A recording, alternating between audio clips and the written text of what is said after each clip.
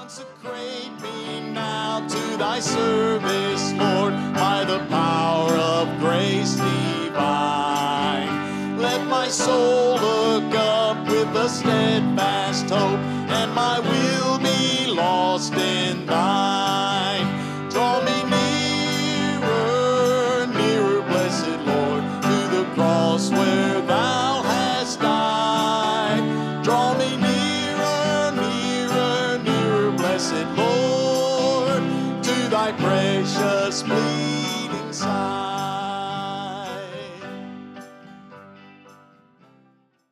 The Word of God reads this way. How then will they call on him in whom they have not believed?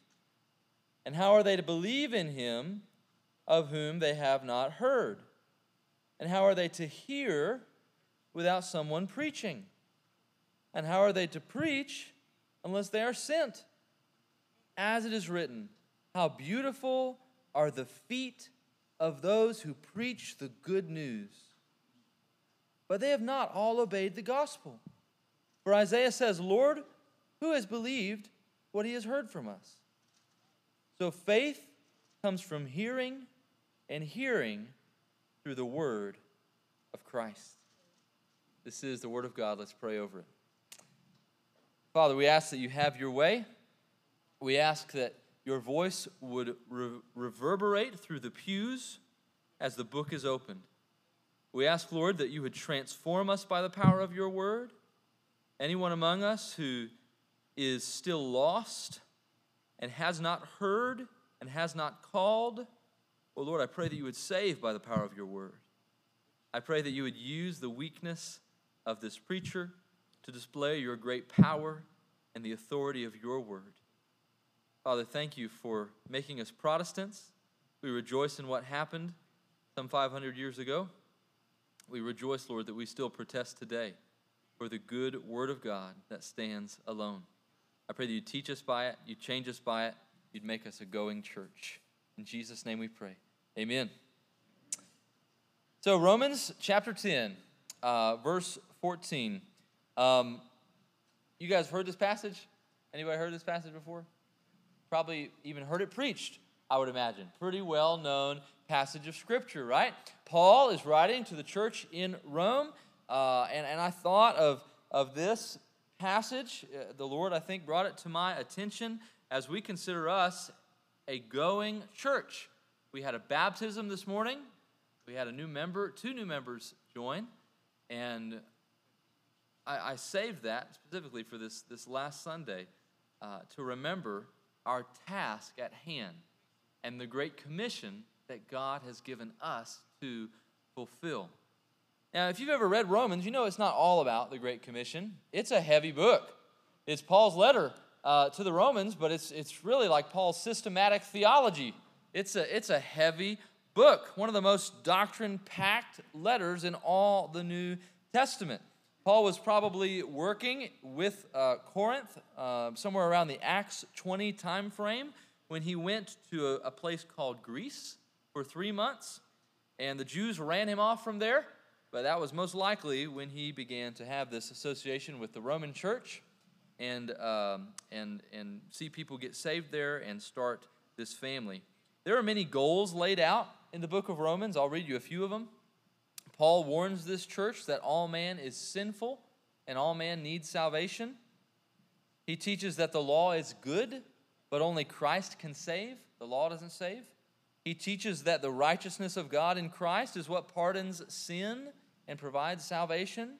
He teaches about the new age of covenant redemption that God brought when Jesus came to earth and how the old age has been fulfilled and now we're in this new covenant. He teaches about the Jews and Gentiles coming together under Christ. He talks about justification by faith alone.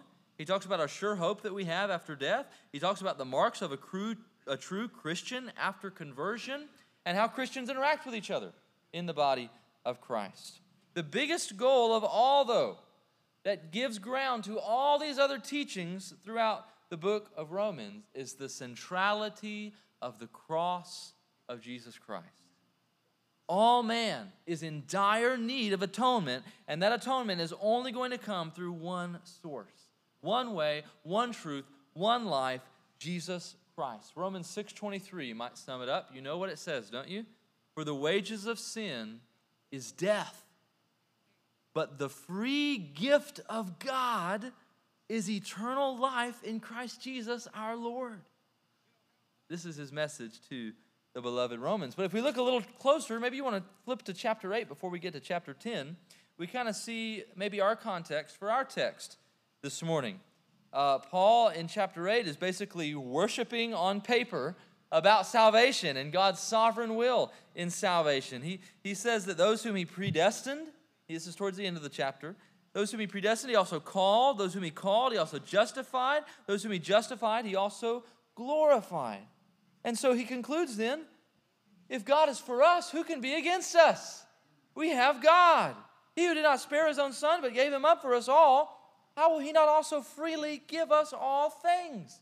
He concludes we're more than conquerors through him who loved us. Nothing can separate us from the love of Christ in God. That ought to light our fires as we sang. When we read it, he's having a moment.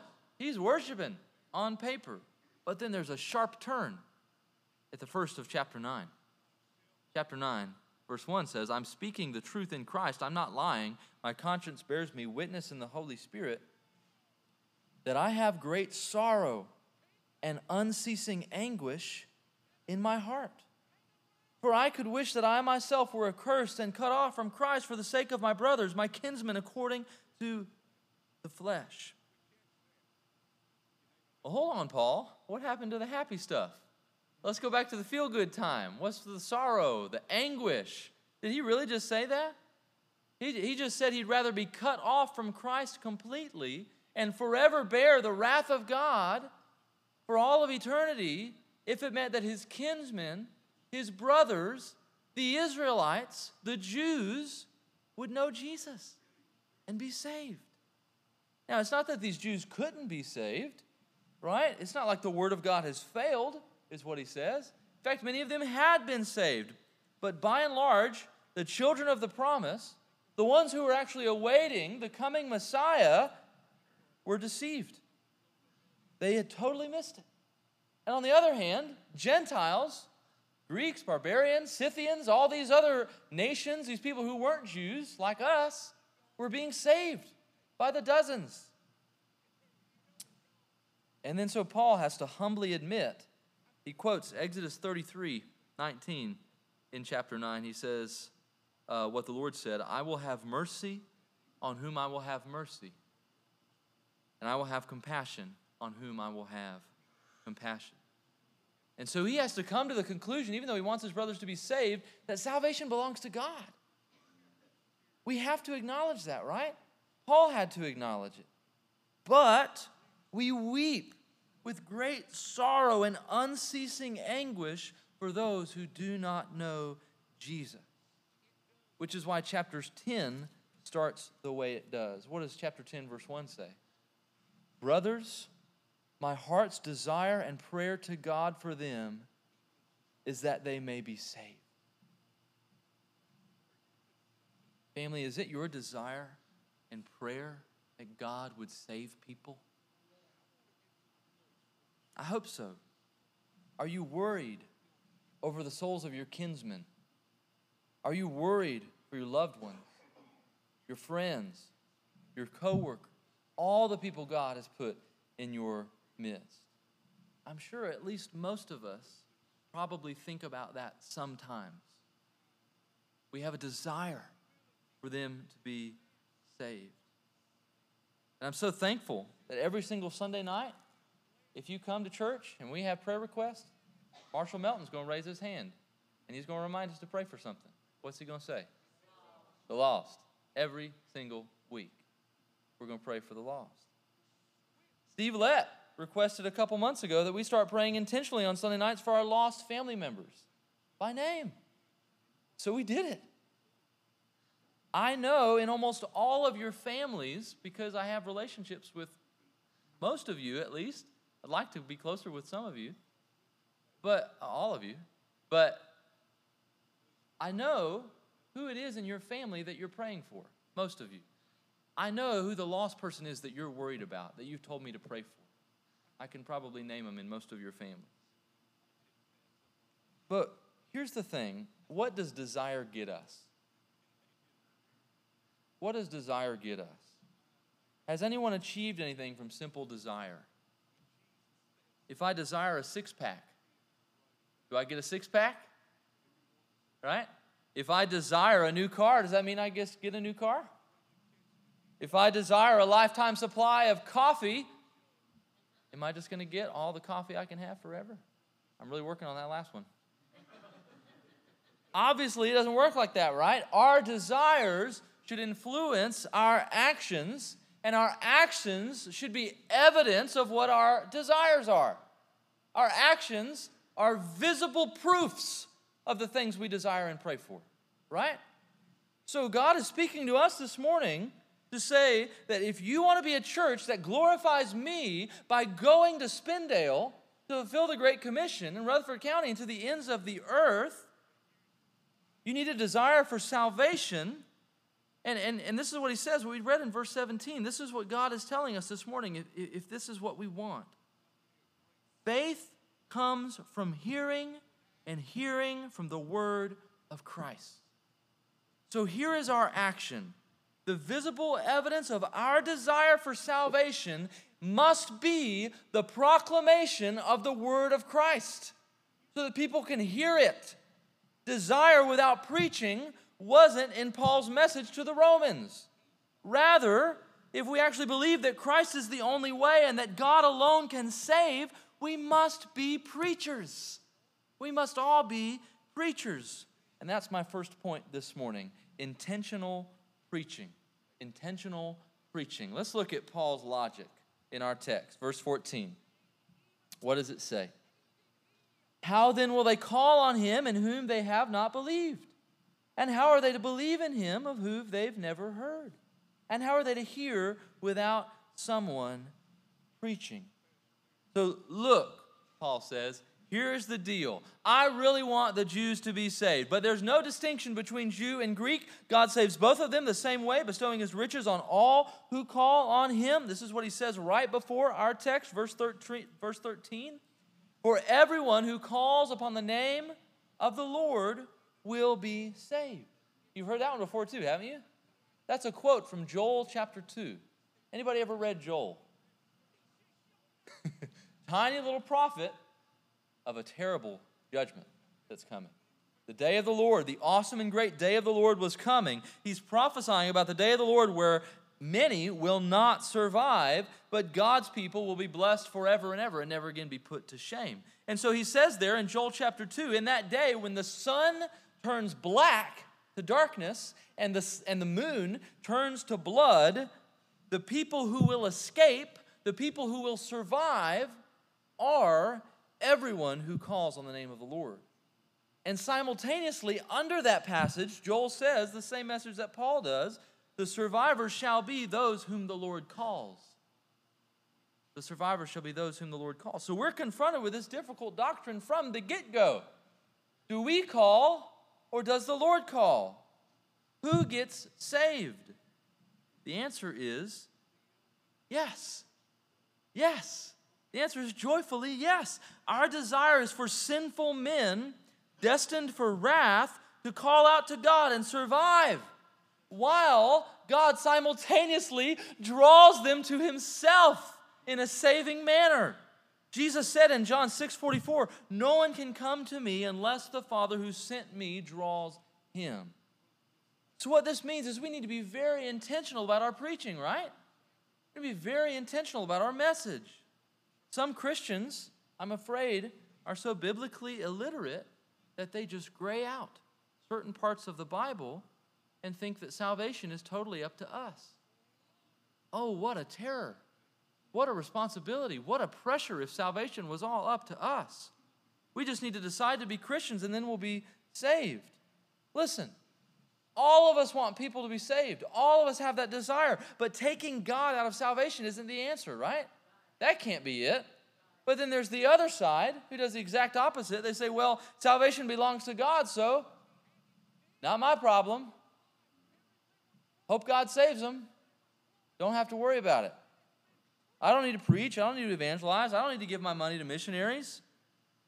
Brother, if you're going to call yourself a Christian, if that's you this morning, a member in Jesus' body, this is your problem. This is your problem. Just giving up and never doing anything isn't the answer either.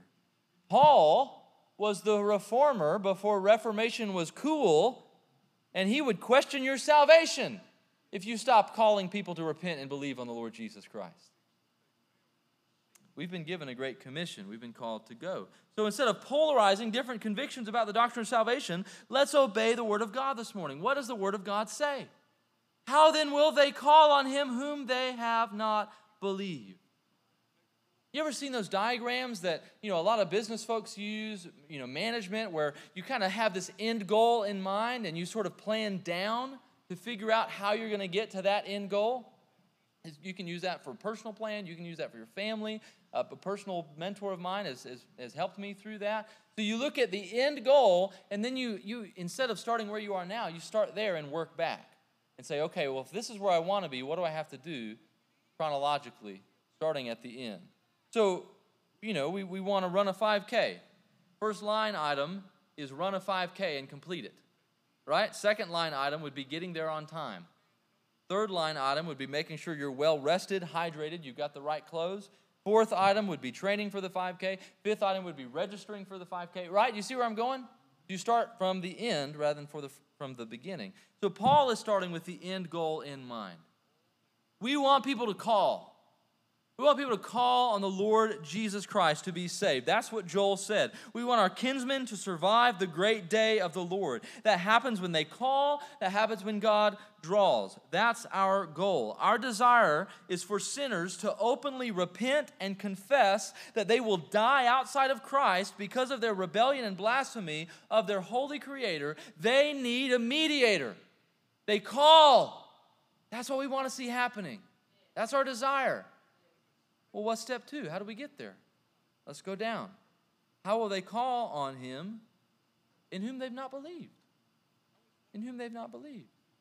Now, soteriology, write that down as a big $5 word for you.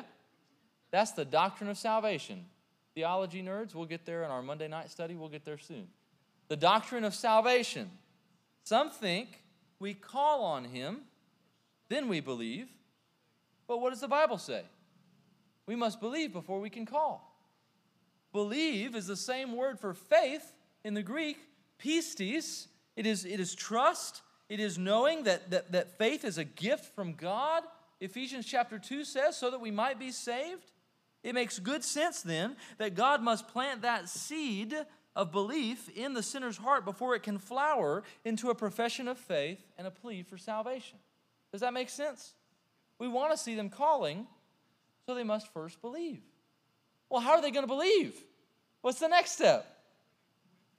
How are they to believe in him of whom they've never heard? So before they can believe, they need to hear something worth believing in. They need to hear it. Can I tell you something that changed my life recently? I heard about a brand of ice cream called Tillamook. Came out of Tillamook, Oregon. I'm telling you, it is the best ice cream on the market. It's almost exclusively the only ice cream that me and Mariana will buy. I almost wish we hadn't heard of it because it's so expensive and it's the only thing we'll buy now. Right? Somebody told me about Tillamook.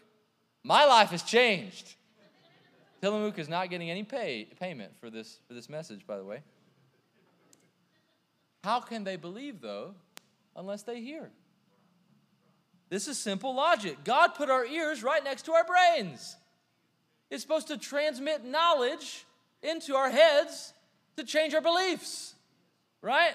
Hearing gives way to knowledge. Now here's step 4. Well, how do people hear? How are they going to hear about Jesus? Well, how are they to hear without somebody preaching? Is Paul's logic. Now the word for preaching is kerusso. It is to publicly announce a message to someone with the intent to persuade, to proclaim, to herald, to declare.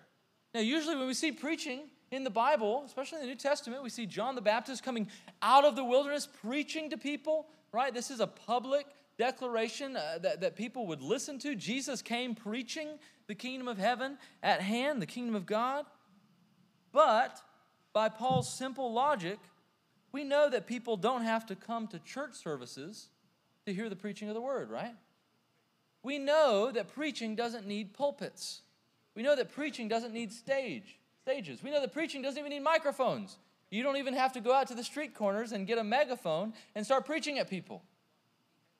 You can, but that's not the only way people hear.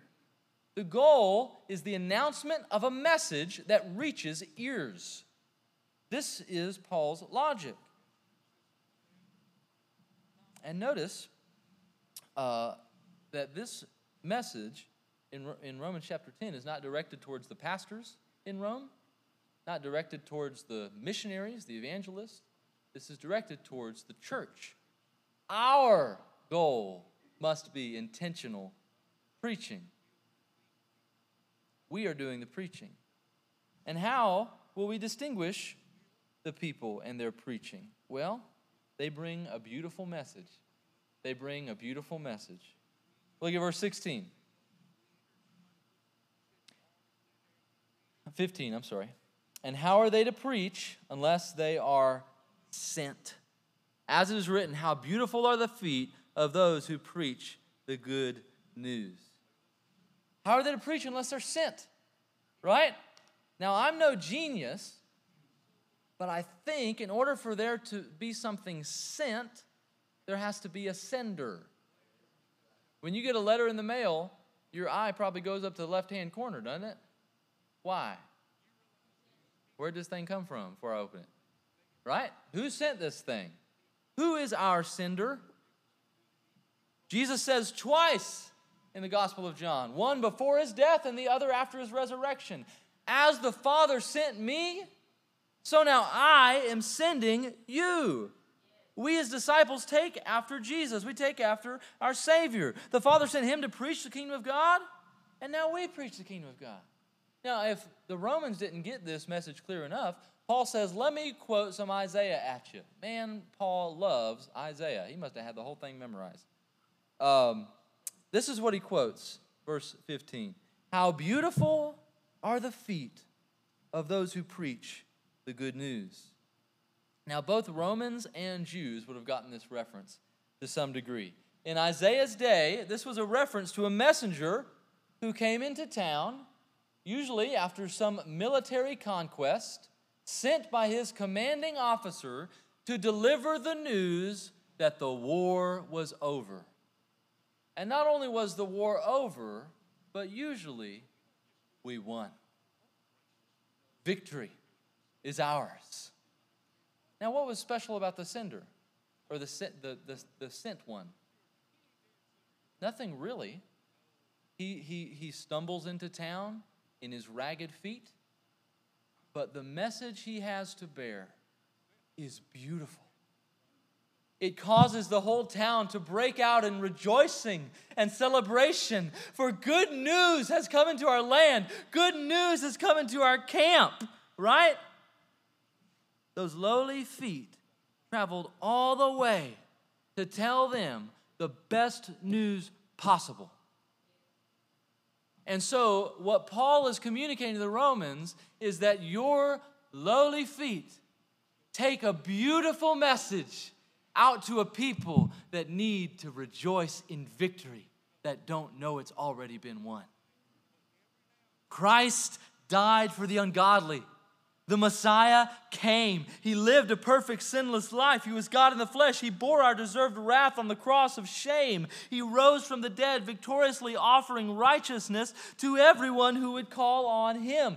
This is the best news in all the universe. And it makes our feet beautiful. Family, this news is so beautiful that it does the work all by itself. Our humble feet just show up. Our mouths just open. God's word does the work. Now, I know that there are people who, even in Jesus' day, when he would preach in John chapter 6, would preach to them about this bread, this life-giving king and not just this bread-giving king. And they just looked at him and said, nah, I'm good. They rejected him to his face. Now, why would anybody reject him with this wonderful, good news? Isn't that discouraging when that happens? But the good news, I think, for us is that if we simply let the message be the message, people will be won over. That's what God is telling us this morning. We don't need to make it more beautiful. It's just as gorgeous as it is. God doesn't need our message. He just wants our feet. I want lost souls to meet the people that I go to church with.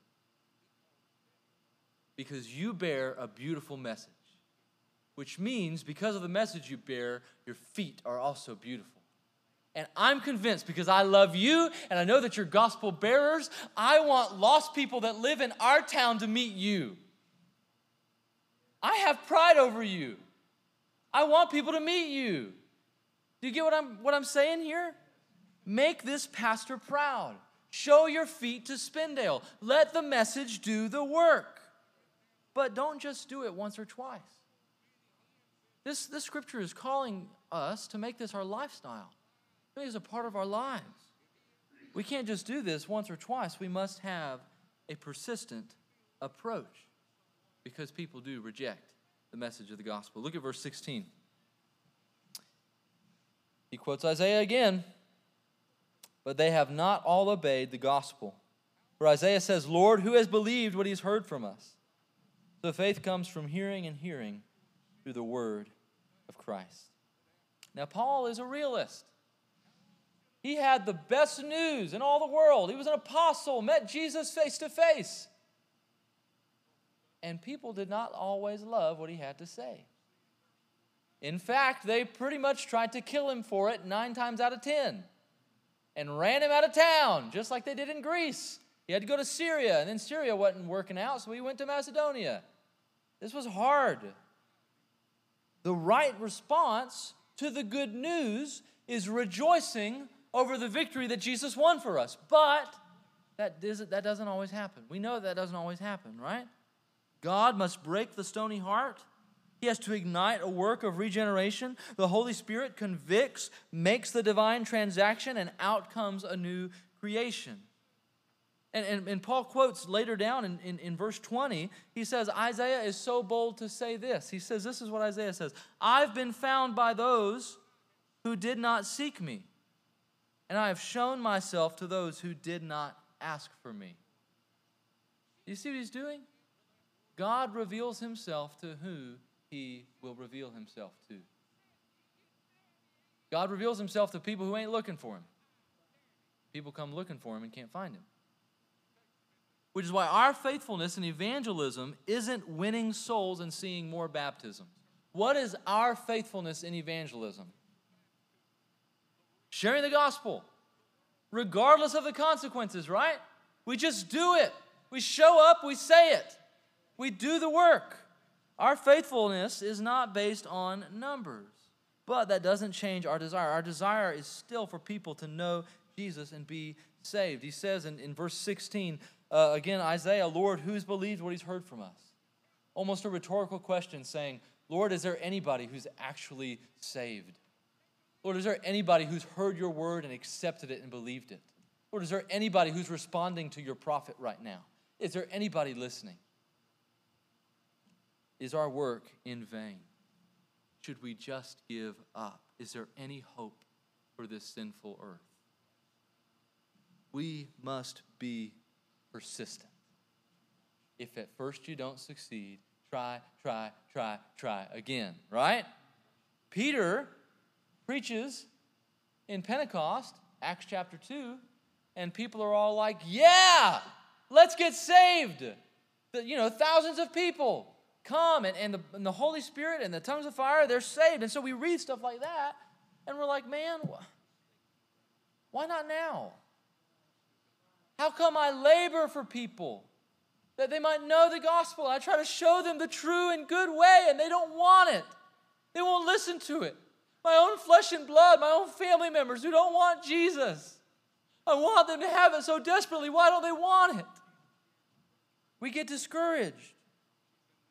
And so I think sometimes we come to the conclusion, whether we would admit it or not, that the method has to change. The Word of God evidently doesn't work. We need to do other things. We need to change our method. We need to be culturally relevant. We need to just love. We need to modify the whole part about sin and wrath. We need to show movies and have parties and give away free stuff. We need to attract people with Jesus or to Jesus with worldly means. Family, as discouraged as you might feel sometimes about people who won't listen to the gospel of Jesus Christ, I promise you, the Word still works. It still works. Verse 17, what does it say? Faith comes from hearing. Hearing comes from the Word of Christ. The Word of Christ does the work. Unless we speak the words of Christ, simultaneously planting seeds as God gives life to whom He pleases, no one will be saved. The only thing that has changed since these days is our own attitude. God's Word still works. We just give up so fast. We just give up so fast. My best friend in high school, his name is Walker. I became a Christian about 15, 16 years old. We were best buds, hanging out every day at school, after school, getting into all kinds of mischief. Man, I love Walker so much. And as I got saved, I began to realize that he wasn't saved. So my heart began to break for my friend, but I also didn't want to ruin our friendship. It became very difficult. I didn't always know what to say to him. I wanted him to come to church with me. I wanted him to experience what I had experienced, this new life inside of me. I wanted him to have it. But he wouldn't take. Years went by. We graduated high school together. He goes to college. I go to college, move 4 hours away. We still keep in touch. We still talk.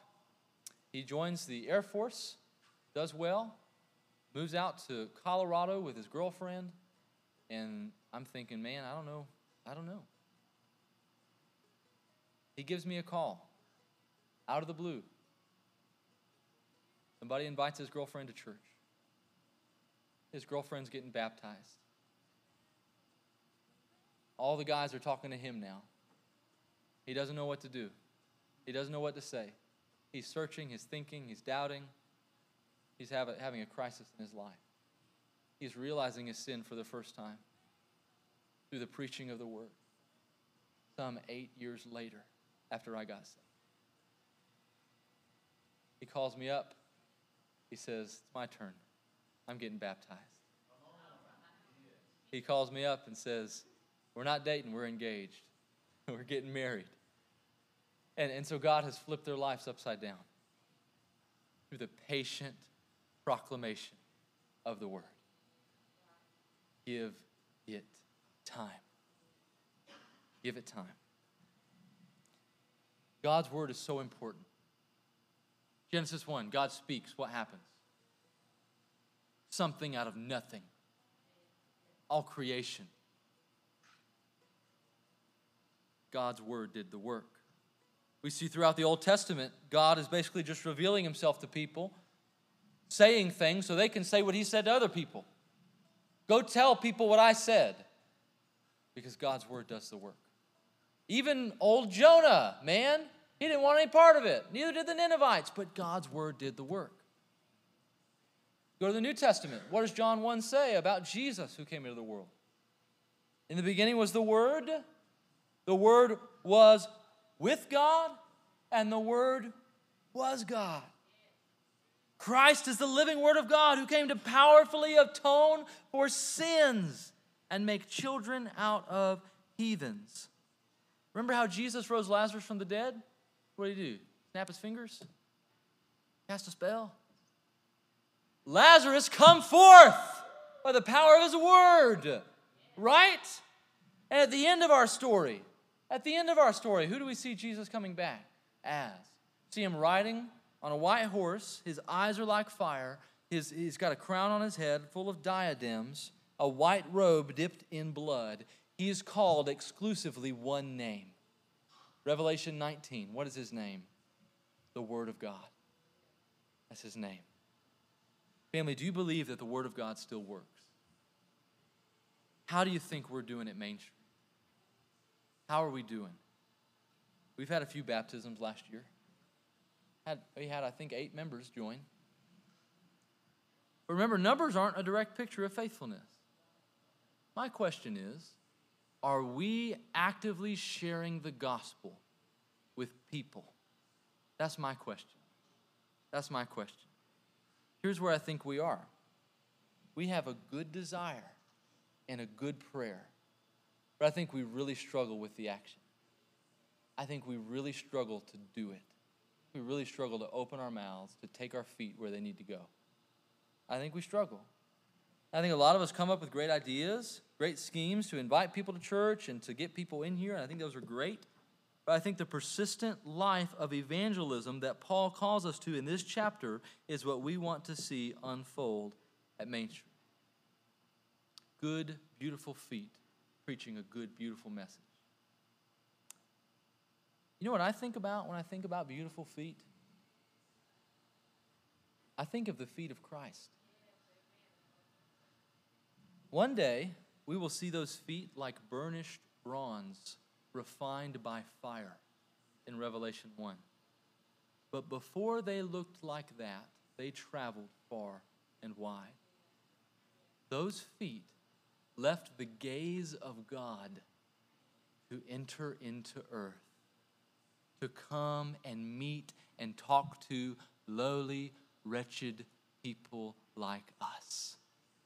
God in the flesh, the Word in the flesh. Many saw these feet, and they heard the news he brought, and many were saved. But the majority hated him, mocking him, seeking his crucifixion. And those beautiful feet that came to save us, weary by the traveling, dusty roads, were then pierced with nails to a wooden tree.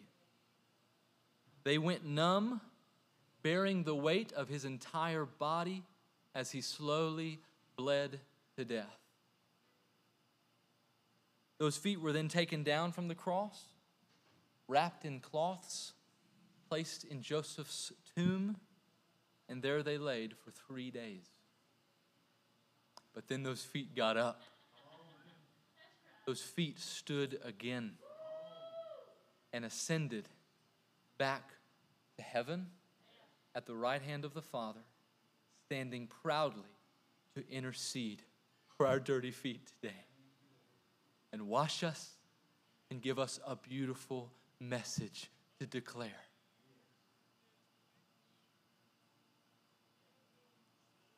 Main Street, do you have beautiful feet? This is how you get them. You hear the gospel, you believe the gospel, you call on Jesus, who is faithful and able to save. Now listen, I really struggle on how much I should expect my people to be transformed after the preaching of the word. I know that the word does the work. I never try to manipulate you. I want the word to do it all, because I believe that's how it works. But I'm expecting something of you this morning. And I want to make it very clear. I'm leaving the pulpit, I never do that, right? Coming down, because I really want us to be a going church.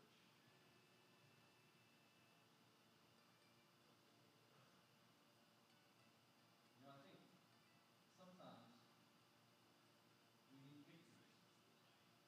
God gives us pictures. Of beautiful feet, taking off our shoes, making a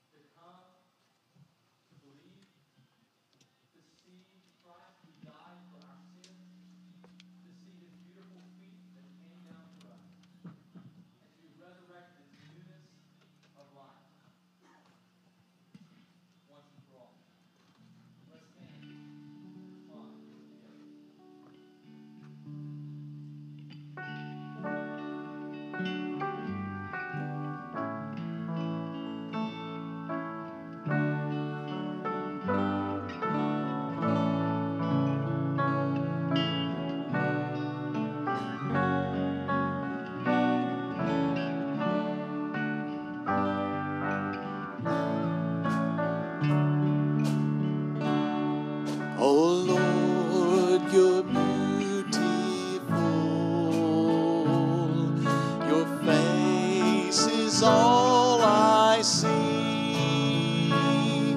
And when your eyes are on this child, your faith comes to me. Oh Lord, please light the fire that once burned bright and clear. Replace the lamp of my first love that burns with holy fear. Oh Lord, you're wonderful. Your touch is all I need. And when your hand is on this child, your healing I receive. Oh Lord, you're bountiful. Your love is all I need. And as I seek your path each day, your spirit comforts me. Oh Lord, you're beautiful. Your face is all I see. And when your eyes are on this child, your face comes to me.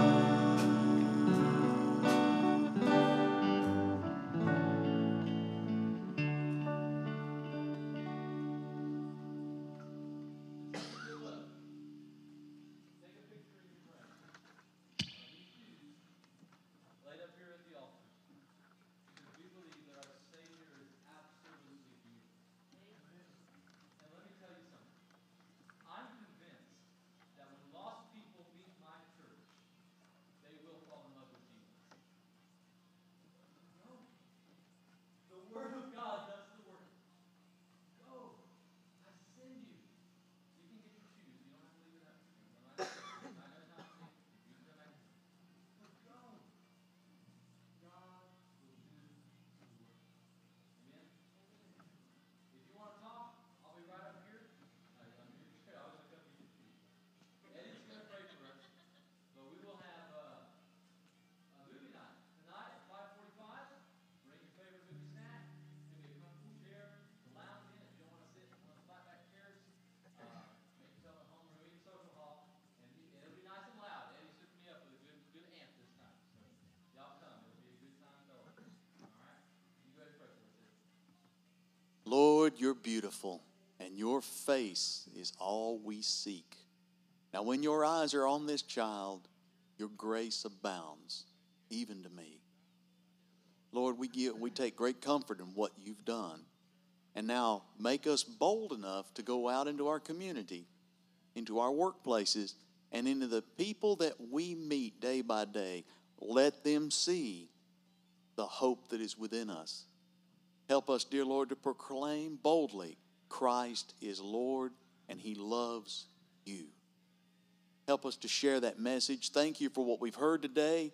We pray that you receive the praises, the glory, and the honor. For it's in Christ's name we come and we beg. Amen.